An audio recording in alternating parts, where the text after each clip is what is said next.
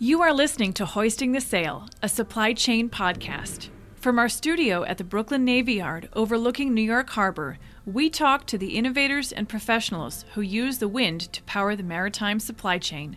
I'm your host, Kat Bride. Hoisting the Sail is presented by Wind Support NYC.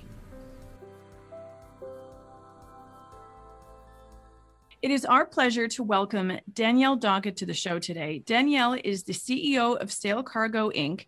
She's on the line from Punta Morales in Costa Rica, calling us straight from the shipyard. We're so excited to speak to you today. Danielle, welcome to the show. Thanks for having me. Danielle, Sail Cargo has been on our radar for a while. We'd love to hear about the company, but before we jump into that, tell us about yourself. So I began sailing on traditional square rig ships at age 13 on board the Brigantine St. Lawrence II out of Kingston, Ontario in Canada, which is where I grew up. I joined their program and went sailing, which is a youth sail training program, and stuck with that for about 4 years throughout my high school career. 11 years ago, I did step on board the Tres Hombres, which is operated by sailing cargo company Fair Transport.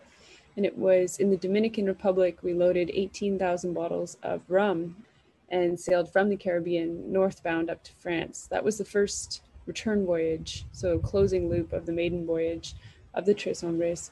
And that was where my eyes were open to the shipping industry and the damaging effects of it and how we can try to be working to improve that.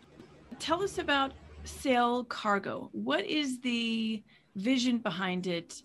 So Sail Cargo Inc. was originally registered in Canada in 2014 and has now expanded to Costa Rica and Panama. Our flagship project is to build Ceiba, 45 meters or approximately 150 feet, three-masted wooden sailing cargo ship. When she's launched next year, she'll be the largest sailing, emission-free sailing cargo vessel in the world.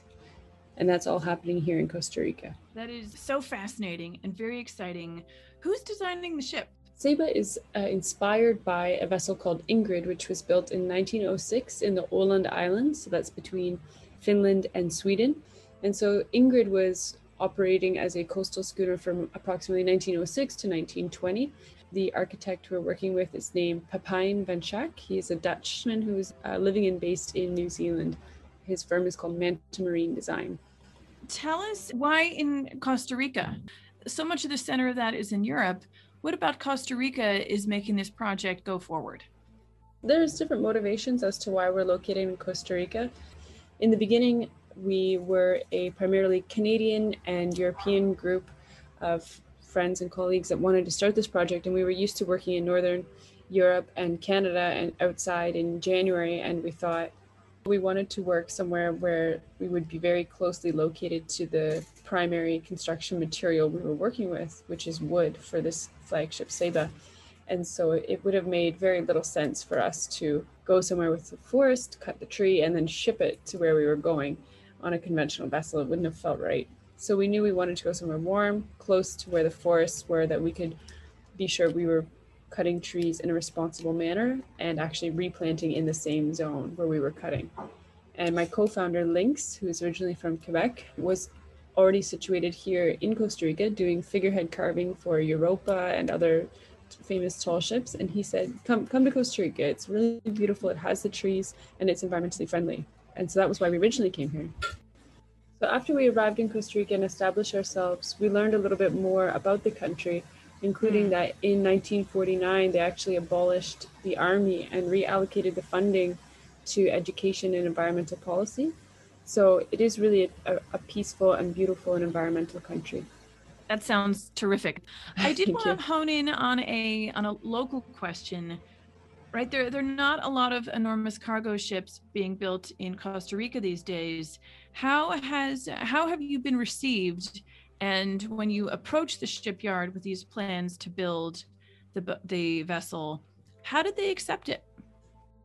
Well, it's interesting. You're right. There's not really a shipbuilding industry here, whether wooden or steel or really anything else. We built our shipyard from scratch, literally started by cutting the grass ourselves with a machete. And so when we did it all ourselves, there was no shipyard to be approached. We are fascinated that in addition to building a wooden vessel, that you've also created a shipyard. So tell us, we'd love to hear from the beginning. How did you decide on the location? And you said you were with machetes. That sounds dangerous, Danielle. You're our first guest on this program to talk about using a machete to build your own shipyard. So that's it's definitely a distinction. So we'd love to hear more about that. Yeah, we are very proud of our little shipyard. We call it the Jungle Shipyard or the Mangrove Shipyard. And at this point, it is established as a non-profit organization called Astillero Verde. Astillero is Spanish for shipyard and verde is green. And it is actually an affiliate 501c3, which means that we're eligible for tax deduction donations in the US. And so this is a really interesting shipyard actually, because it started just in an overgrown field. That was it. And it was the closest beach or waterfront to where we were living, which was Monteverde Cloud Forest. So if you just go to the absolutely stunning Monteverde Cloud Forest and you drive straight down the mountain, you'll get here. This essentially abandoned lot, I guess, it's a field with some trees on it and mangroves, surrounded by mangroves, is located in one of the financially poorest districts in the entire country. And so for us to be able to bring in foreign investment and put it into the hands of our community members, whether through wages, rent, purchasing services, products, whatever that may be, feels really, really good. So our nonprofit shipyard is a shipyard for coastal communities where we also do small boat building and worksite training. Astillero Verde is now the largest employer in the communities. We have up to 45 employees, local and international. We were regarded as crazy people in the beginning, especially because we started with so little, literally a tent and machete. To say that we're co-founders of what will be an international multi-million-dollar company. I lived in a tent, like a nice one, like a yurt, for 2 years. We built everything up around that. And by doing that in that slow manner, where we accumulated skills, people, infrastructure, and essentially wealth in different forms, we were able to gain the trust of our community. I believe that if we had simply come in with everything in hand already and set it up, we would not actually have the trust of our neighbors. Right. You would have faced a different level of resistance there. It's a community that trusts us and sees that we are trying to do something with and for them together. And then who's building it? We have a team here on site of up to 45 people full-time. And Lynx, my co-founder, is the lead director of the build. And we have a team of international shipwrights working with us, and as well sawyers and woodworkers and steelworkers. Our team is approximately 50% local. So I say local, not Costa Rican, as our community also has quite a number of people from Nicaragua. Okay. The other 50% is quite international. And we've had over 26 different nations participating.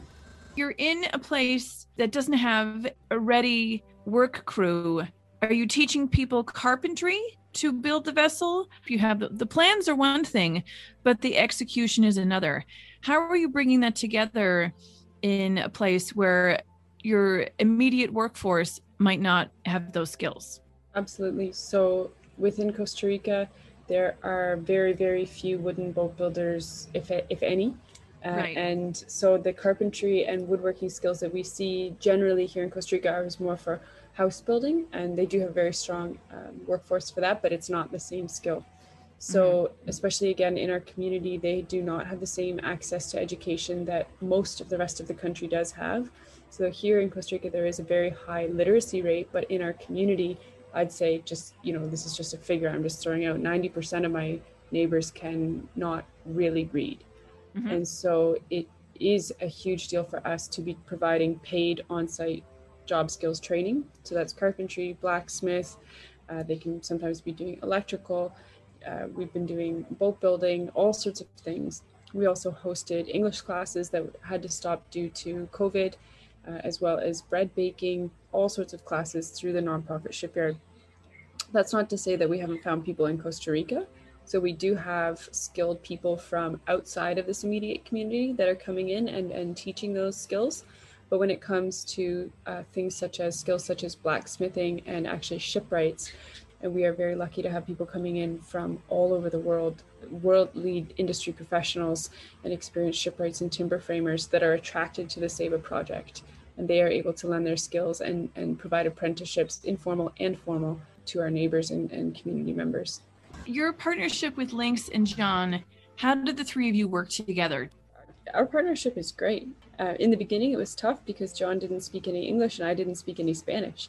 So Lynx was really a translator and facilitator in that Lynx speaks French, English, and Spanish and other languages as well, I believe, quite fluently. So, but at this point, John has learned a lot of English and I've learned a lot of Spanish. So that works a lot better. The division is basically that I'm doing the business plan and the voyage plan. And so working with potential cargo clients and investors. Lynx is the technical director, so he's really working on the construction of the shipyard and the build of SEBA. And John does all of the Costa Rican logistics and business and administration and making sure that everything we do is actually legal and handled in the right manner. The SEBA vessel is inspired by the Ingrid, which was built in 1906. Tell us about updating and modernizing that design while keeping the hallmarks of a well-built cargo ship. Yes, quite a bit has changed from that design. Essentially, the hull of this vessel is one that would be very similar to one that you would find between 1906 and 1930 of a wooden sailing cargo vessel, because that timeline, those years do represent the height of sailing cargo vessels. Therefore, the hull itself, you're not going to find massive differences to what you may have found on the water at that time. So if you were to look out on the horizon, if you were to see SEBA next year sailing out there, it would look like a scene from around 1920, and everything aesthetically from a distance would look traditional. Once you get a little bit closer, you'll see that there are some differences. So we will have electric winches, we'll have the 2 electric engines, 150 kilowatt and regenerative propellers, so that the entire auxiliary engine is 100% emission free and modern. In terms of crew cabins, we will be aiming for very, very simple, rustic, and yet with some nice touches and some little luxuries. So focusing on, with SEBA, natural materials, natural linens and bedding and that sort of thing to make it a very organic experience in terms of the crew living on board. As well, we do have a very specific intent to have a regenerative provisioning system, and so that the food on board is a very big deal for us as well, where it is provisioned, how it is prepared and provided to the crew. The crew, have you started to assemble that, or you think that's going to come a little later in the process? We receive applications to work on board the ship very, very often. I'm not sure if it's daily. We do receive applications to work here daily. But I know when the time comes, I can rely on the network we've established and just say, accepting applications for crew today. And we will easily receive hundreds of applications. So we're just waiting till the opportune moment. Are you planning to sail on the ship during its early voyages? I do anticipate that I will be on the vessel. However, I believe that it would make best sense and best practice to hire a skilled, fresh, focused captain that can have the right things at mind and heart, which is the safety of ship and crew. Whereas for myself, I would have too many other things on my mind, such as investor relations and client relations, and so it would not be the right mindset. But I do absolutely intend to be there for the sea trials to ensure that things are operating in within acceptable parameters. Tell us about getting that power off in the first place, right? It's not like SEBA is one of those ferries in Scandinavia that plugs in for the night. Yes, she can. So the only time that SEBA will not have 100% clean energy is if we plug into a port that is powered by fossil fuel. So thankfully here in Costa Rica, which will be the home port of the vessel, power system is 99% clean energy. So even if we plug in here, we will still be almost 100% clean energy at all times. SEBA has several different ways of charging the batteries. One is simply plugging in as you would with an electric car. Another one is the solar panels. So we will be sailing and operating in equatorial waters quite a bit, which means sunny. And the third way that we can regenerate energy or create energy is by the propellers. So when there's wind that is sufficient, that we know we're meeting our minimum speed and the captain elects that it is safe and practical, we can switch into regen mode and generate energy in that way. However, the primary engine of this vessel is her sails, and she's a true sailing vessel. What is the ship going to carry, and where will she go? So Saba will be able to carry almost any product that has a longer shelf life. So it will not be a refrigerated cargo hold, but really it could be anything from coffee and cacao or to barrels of wine, into bio packaging or electric bikes or really anything like that that has a longer shelf life. Right now, for this type of vessel, we are looking at two routes. Both of them are running from Central America and then up the coast of North America, or from Colombia and Central America and going up to Canada on both sides, or the northern states. So that would be Atlantic and Pacific routes. How is it being funded? It's not easy to just leave your life in Canada, go to Costa Rica, and start building a cargo ship. Yeah, this project is estimated, just the ship alone, to cost $4.2 million. In addition to that could be really almost any amount we choose to invest into the shipyard itself. And so we began this project with approximately $10,000 Canadian, which is around $7,000 US. And to set out and do that, we knew we had to have a very strong business plan and proposal. And that was the first thing we put a lot of effort into, was establishing our business plan. And that was how we attracted investors. And everything we've done to date has been funded by private investment. Again, this is coincidental, but we've had investors from over 26 different nations. How did you pitch it to them? Because this is also an unusual pitch. How do you know when somebody is going to listen to you? And tell us a little bit more about the pitch process, right? Identifying potential investors. I'm sure that you spoke to more than 200 investors. Absolutely. This was something that I had worked on in the Fair Transport office and helped them with their Nordlease business plan. And that was where I began learning a little bit about that. So I've never been to business school myself. However, I will say that we started out by doing a Kickstarter campaign, so seeking donation in the very beginning, because we did only have that $7,000. And we said we would like to raise $30,000 in 1 month. And if we can do that, we will know that our audience supports this idea. And we were successful. And all it really was a video saying, we are committed to this and we believe we have the skills to achieve it. After we received the $30,000, we registered the company and worked a little bit harder at refining some of those numbers. But it really relied on experience in the industry. I believe that people trusted Lynx and myself primarily. And our third co-founder's name is John Porras. He's from Costa Rica, and he does a lot of our business and official work behind the scenes. He's very, very key to what we do.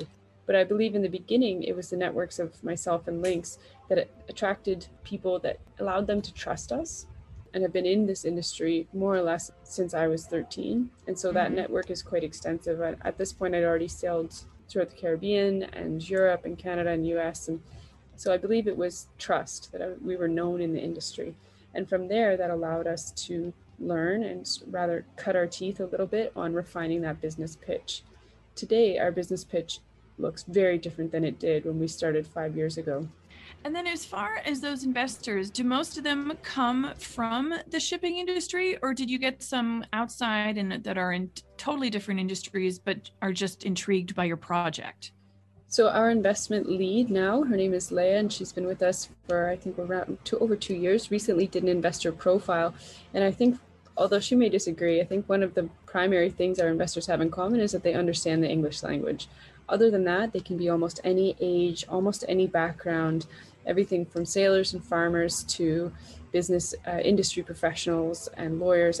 The unifying factor in our investors is that they are people that want to see shipping change. We're on the same page too. And congratulations on raising those funds. Tell us about the timeline of building the ship. When do you think it's going to be ready? And when, in an ideal world, would you like to see it sail its maiden voyage? We aim to put Saba in the water next year. And as soon as possible after, we will be doing final outfitting and sea trials and entering into operation. It is challenging to do a very detailed project planning with a project of this level, especially given consideration that we are working with the municipal government to apply for launch permits and build a slipway and continue the construction of the required infrastructure at the shipyard. And so there's certain things that are out of our hands, but as it's all moving forward in a positive way, we do hope to see the boat in the water at some point next year. And tell us a little bit more about the inspiration of this. We're doing this podcast because we believe that wind-powered shipping is viable, sustainable. The wind as a resource is free, and we think that it has a place in global shipping. And we interview professionals who are working in that space to really not only raise awareness, but make projects come to life. We think that in 100 years, people are going to look back at our generation and say, can you believe how ridiculous they were? It's using bunker fuel when the wind was there all the time. Do you feel the same way, or do you have different reasons? I can agree with the sentiment you've just shared, is that the wind is free and renewable, and why wouldn't we use it? Especially when you consider aspects such as waiting in line at port to refuel. So you're waiting in line and losing time, and you're waiting to pay someone to pollute. Whereas you would the wind not wait, not lose time, and not have to pay and not pollute. And so even just from a business perspective, I would get antsy having to wait in line to pay someone when I could just leave. But originally for me, I have to be honest, the motivation was that the freedom I felt, this was a new way that I could sail in the way that I loved on traditional vessels. So that was my original motivation. Mm-hmm. And now that's shifted quite a bit to this makes perfect business sense, and I believe we can achieve it. It's more of an environmental and business motivation for me at this point. Are you taking inspiration from any other ships right now? For instance, the schooner Apollonia that sails up and down the Hudson River. It's interesting. I began sailing cargo on the Tres Hombres around 11 years ago. I also worked for Timber Coast Aventure and on the Norderlies, and have been in close contact with Brigantes and as well with Apollonia, Brad Ives and the Quai, and of course Schooner Ruth out of Barbados was one of my biggest projects I ever worked on. So I do keep in close touch with, and New Dawn Traders. I mean, the list goes on. There's so many awesome companies out there, and most of them are my friends actually. But at the same time, I've tried to position our company just a little bit differently, separate ourselves just a little bit, because what we're doing, which is not necessarily agreed upon, I don't want to speak on behalf of other people. What we focus on more than anything else is making this a financially viable business model. So the things that come easily to myself and our crew and to Sailing Cargo are taking care of people and taking care of the environment. You have a wooden sailing ship and people love to sail on it. As long as you're making good food, paying good wages, replanting trees, and taking those steps, then you've ticked those boxes. And those come more naturally to myself and to my crew. The thing that comes a little bit less naturally or is more of a challenge is making sure that investors are happy and that everything is paid for and that the clients are paying a price that they can actually pay, which is affordable to them and not prohibitive. Right. And so I've tried very hard to position Sail Cargo Inc. as a financially viable, competitive, for-profit company. And Danielle, we heard that you have a second vessel planned. Tell us about that. What's the timeline? What's the inspiration? Yes, we are extremely thankful and excited to be able to confirm that. We have announced the build of a second ship of the same exact design as Saba. So basically what we are going to be doing is using that knowledge and infrastructure that we have created and just putting it to work once again. So hopefully making quite a bit of savings, moving faster. And I know that our team would be excited to say, let's do this again, and we're going to do it better. The project name is Pitaya, which is Spanish for dragon fruit. And we have already begun seeking letters of intent for investment, which we have received a number of. And we have already begun storing away timber and drying timber. The reason or the inspiration that gave us confidence to announce that is that Saba is receiving more attention from cargo clients than she could ever fill on her own. And so the market demand has indicated that if we build more boats, we can fill them. What you have is so unique. I've really never heard anything like it. We're just about reaching the end of our time, Danielle. I'd love to give you an open floor. This is where you get to look into your crystal ball, so go for it. Thank you. I am really excited because I do have some things to say. There are some very exciting things for Sail Cargo Inc. Right now we are undergoing a transformation, which I cannot share too much about, but we will be announcing a new project, which I believe will be undisputably the most successful clean cargo project in the world. We will be announcing that at COP26 in November. We'll all be going in person, which will be at the ZESTA stage, so Zero Emission Ship Technology Association stage. In the past year or two, we've really received heightened amounts of recognition. So front page of the BBC, largest newspapers and media in Germany, last year, I was named one of the most influential women in the past 100 years of the maritime industry. And all of this seems to be coming together. And I just really encourage people, if you've liked what Sail Cargo Inc. has been doing, please keep an eye on us. Congratulations on these multiple awards and acknowledgments of what you're doing. This was a real get for us, so we're completely thankful that you were able to make time to chat with us today. We wish you a lot of success, and we know that you're going to make it. Thank you so much. I really appreciate the kind words. We've been speaking with Danielle Doggett, the CEO of Sail Cargo Inc. She was on the line with us from Punta Morelos Shipyard in Costa Rica. Thanks so much for listening to the show this week. If you're not already subscribed, please sign up to Hoisting the Sail wherever you get your podcasts. For more information, visit WindSupport NYC on LinkedIn. Write to us at podcast@windsupport.nyc.